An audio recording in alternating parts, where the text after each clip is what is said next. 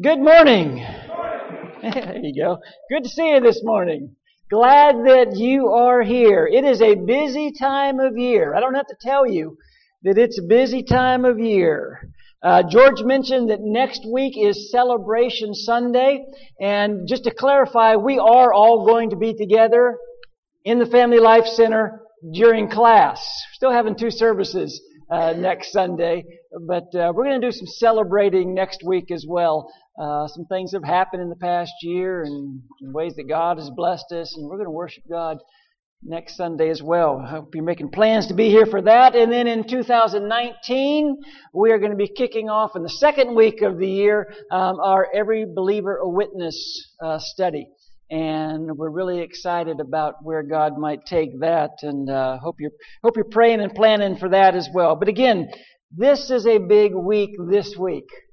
This is an exciting week this week. A lot of people have been looking forward to this week for a long, long time. The Bucks are playing the Cowboys. Right? Wait, you're not excited about that? You haven't been looking forward to that? Yeah, I'm not as excited as I was 15 weeks ago about that, I'll admit. But Tuesday is Christmas, right? Christmas is an exciting time of year, especially when you're young. But even, as I've gotten older, Christmas is still an exciting time of year. I heard a story about a woman who was driving home in northern Arizona, and she was driving down the road and saw an elderly Navajo woman walking along the road. It was really a desolate stretch of road, so she stopped and asked this elderly woman, "Would you like a ride?" And with a silent nod, the woman accepted, got into the front seat. The driver tried in vain to make some small talk as they drove along. This older woman wouldn't say a word. She just very carefully studied everything that was in the car until finally she saw a paper bag sitting on the seat between them, and the old woman said, "What's in the bag?" The driver smiled and said, "Oh, that's a box of chocolates. I got it for my husband." The older woman paused a moment or two and then, with the wisdom of age, said, "Good trade."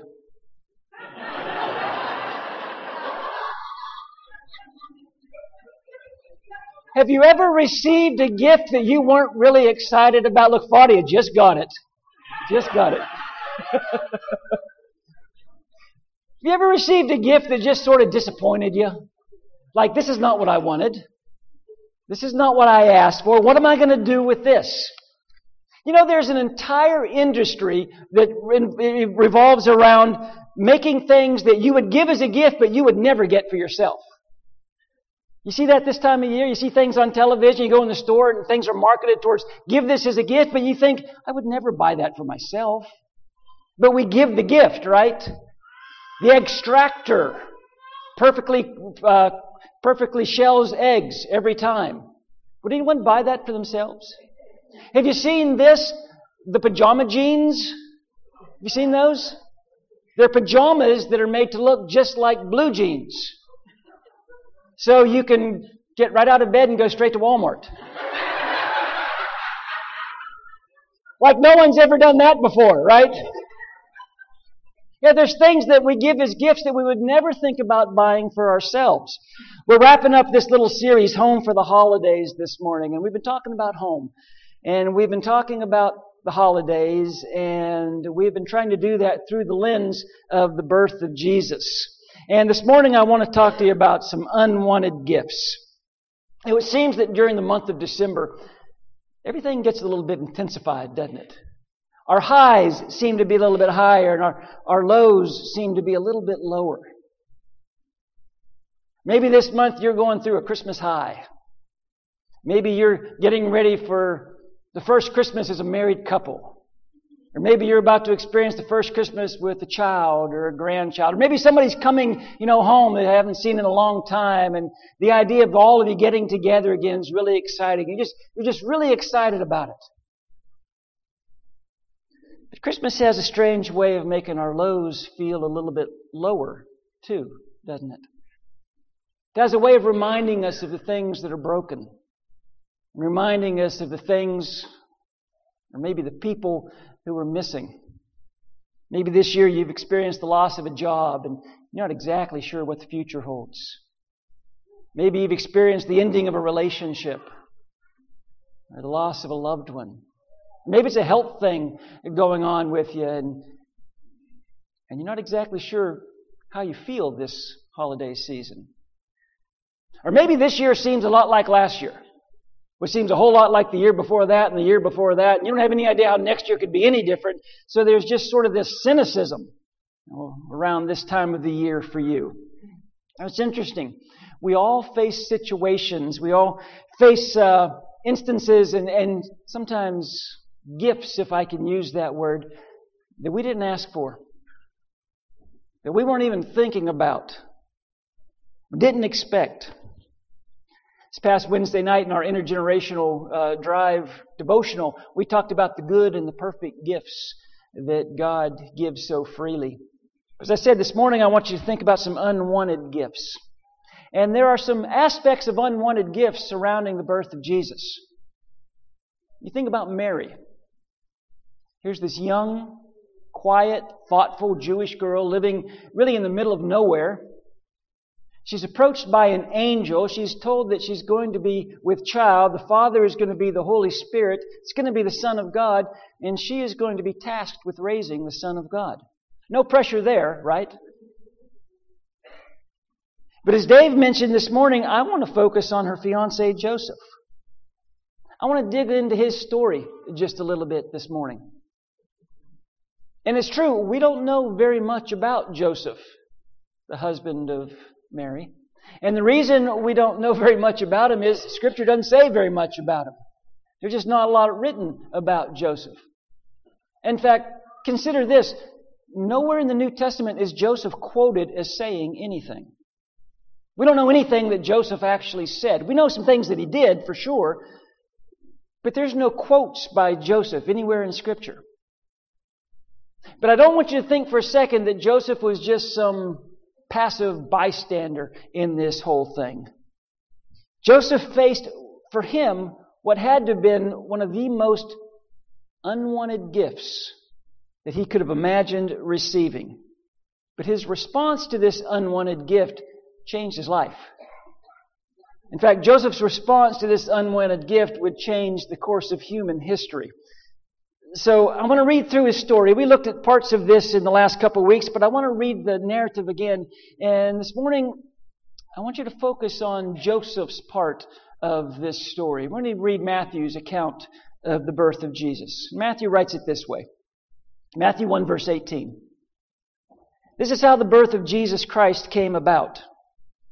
His mother Mary was pledged to be married to Joseph. But before they came together, she was found to be with child through the Holy Spirit. Because Joseph, her husband, was a righteous man. And I want you to put a pin in that statement for a moment. We're going to come back to that. Because Joseph, her husband, was a righteous man and did not want to expose her to public disgrace, he had in mind to divorce her quietly. But after he'd considered this, an angel of the Lord appeared to him in a dream and said, Joseph, son of David, do not be afraid to take Mary home as your wife, because what's conceived in her is from the Holy Spirit. She'll give birth to a son, and you're to give him the name Jesus, because he'll save his people from their sins. All this took place to fulfill what the Lord had said through the prophet. The virgin will be with child and will give birth to a son, and they'll call him Emmanuel, which means God with us. When Joseph woke up, he did what the angel of the Lord had commanded him and took Mary home as his wife. But he had no union with her until she gave birth to a son, and he gave him the name Jesus. We're really familiar with this story. We're familiar with the narrative, but I don't want you to miss the controversy that's going on here. I don't want you to miss the almost explosiveness of the language that Matthew uses. He begins his account by saying this. This is how the birth of Jesus, the Messiah, came about. This is how the birth of the Anointed One, the expected One, the longed for One, the one that really since the Garden of Eden God has been promising, has been preparing and pointing towards. This is the birth of Jesus, the Messiah, the Christ, The King, Lord, Savior. That's Matthew's preface. And then he writes this. His mother Mary was pledged to be married to Joseph. Now, I mentioned last week that this is a little bit confusing to us because we don't operate in this system any longer. But there in the first century, Mary and Joseph were betrothed to each other. And that was a commitment that carried the same legal weight as a marriage. They were thought of and referred to as husband and wife. In fact, in the text I just read, they were referred to as husband and wife. The only difference was they were not to consummate the marriage during the betrothal period that could last as long as a year. So what couldn't happen during this time was Mary couldn't become pregnant. And of course, what does happen during this time, during this betrothal period, Mary becomes pregnant. And this presents a serious dilemma for Joseph. I can't overstate just how serious this dilemma is for Joseph. I told you, put a pin in that statement that Joseph was a righteous man. I want to go back and talk about that for just a minute. We read that with our Western sensibilities, and we think Matthew is saying, well, Joseph was a good guy. He was an honest man. He went to church. He was nice to his neighbors. Everybody liked Joseph. But when Matthew says that Joseph was a righteous man, it goes much, much deeper than just, he was a pretty good guy. In first century Israel, the term a righteous man was a significant statement. That phrase meant that Joseph was defined by his righteousness. He was known for his righteousness. He was known to be devoted and faithful to God and to God's law. He was known to be committed to Torah. Joseph didn't eat unclean food. Joseph wouldn't have hung out with disreputable people. He kept the laws of the Sabbath. He kept and remembered the holy days of Israel. And you better believe he would not be engaged to a woman who it appeared had committed adultery, who was pregnant, with rumors spreading around town about who the father of the child might be. He was known as a righteous man. It was the highest honor that a simple carpenter from Nazareth could ever hope to obtain. He would have worked hard for that reputation. He would have been proud of that reputation, rightfully so. You can imagine the future that Joseph had envisioned for himself, the dreams that he had for his marriage, the dreams that he had for his family. He was a righteous man. He was going to be married, and he was going to become a righteous husband with a righteous family. Imagine his disappointment when he first learns that Mary's pregnant.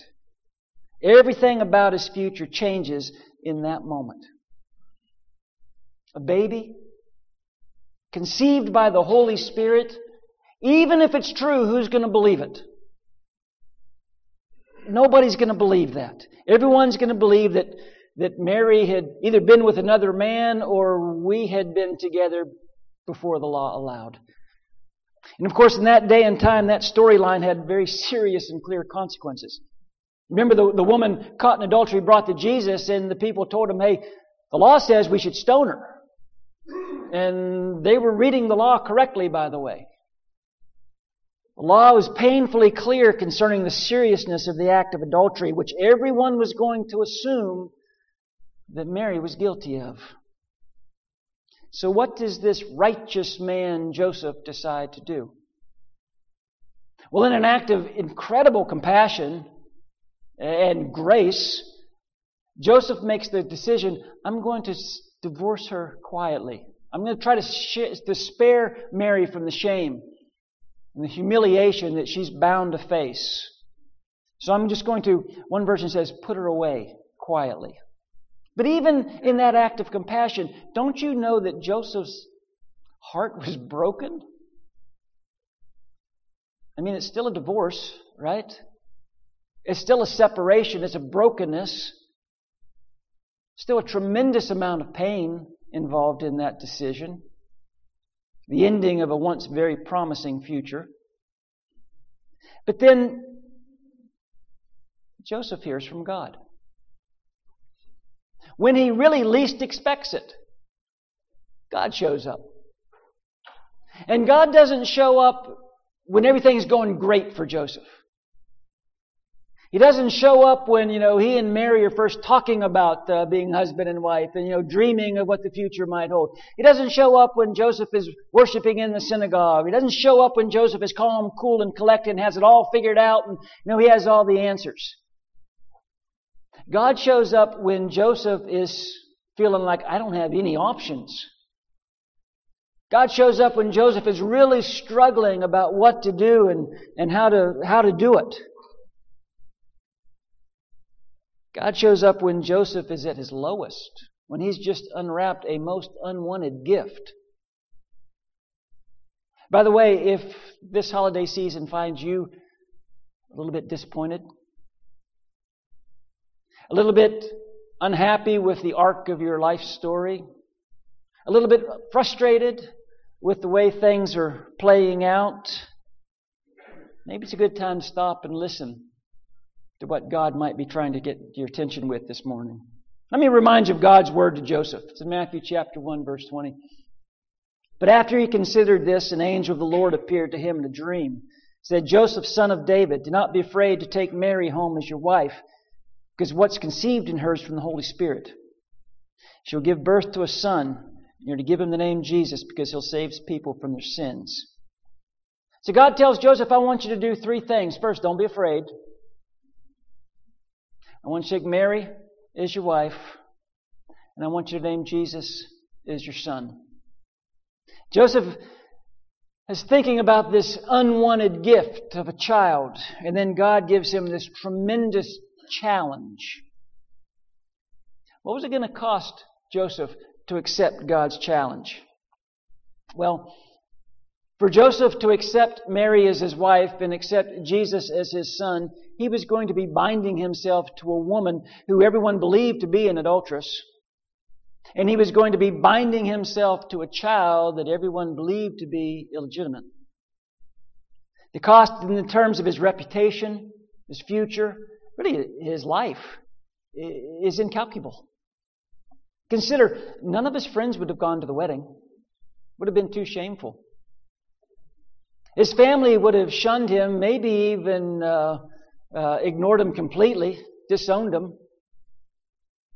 He would never again be considered a righteous man. No one would ever describe Joseph as a righteous man anymore. In fact, his reputation would be just the opposite. Now, of course, everything I've said about Joseph can be said about Mary, times 10. But I think sometimes we forget just how much Joseph's life changed when this whole story played out. So where does that leave us when we think about unwanted gifts? When we think about unwelcome circumstances? When things happen in our life, say, I didn't ask for that. I don't know what to do with this. I think there's some lessons that we can learn from what God has to tell Joseph. Maybe make it practical for us today as we deal with difficult situations. And the first thing that the angel told Joseph was, don't be afraid. No matter how hard it looks, no matter what the situation is you're facing, no matter how much it looks like things are over and your future is in doubt, when it looks like this is going to be your new normal, God told Joseph, don't be afraid. Now let me tell you that commandment, don't be afraid, that's going to be the easiest for me to prove biblically. It's going to be the hardest to kind of buy into. Because over and over again in Scripture, we're told not to be afraid. The very first book of the Bible, God tells Abram, do not be afraid, I'm your shield, your very great reward. Then the very last book of the Bible, Jesus says, do not be afraid, I am the first and the last. And then in the 64 books in between, well over 100 times, we're told, don't be afraid. Fear not. But you and I both know that fear is a powerful thing. And fear is a debilitating force. And you can't just make the decision, I'm not going to be afraid anymore. You can't will yourself to overcome fear. You just can't do it. The only way to overcome fear is to replace it with a power even greater. And thankfully, God not only tells us what that greater power is, but He supplies it. You remember the Apostle John writes in 1 John, where am I? 1 John 4? There we go. 1 John 18. There's no fear in love. But perfect love drives out fear, because fear has to do with punishment. The one who fears is not made perfect in love. Jesus never promises there won't be storms. He doesn't say you're never going to get any unwanted gifts. You're never going to have to experience anything that's going to be difficult. But what He does promise is to love us perfectly.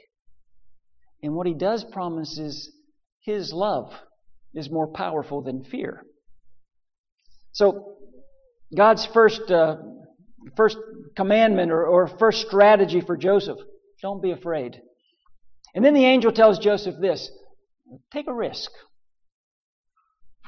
Go ahead and take a risk. Take Mary home as your wife. And Joseph knows when the angel says, take Mary home as your wife, he knows that's a risky proposition. Joseph understands, if I take Mary home as my wife, I got to go all in on this thing. I can't hedge my bets on this thing. This is not going to be a step of faith. This is a gigantic leap of faith. And it can't be done halfway. And Joseph has to decide, am I willing to take the risk? Am I willing to believe that God can redeem this? Am I willing to believe that God can supply hope when I don't see any hope? Am I really willing to believe that God knows what He's doing? Not just in the world, but in my life. In the middle of this unwanted gift, am I willing to believe God knows what He's doing? What's the risk that you need to take as this year draws to a close? What risk do you need to take? Maybe for you, the risk is just to keep praying when it seems like God's awfully slow in answering.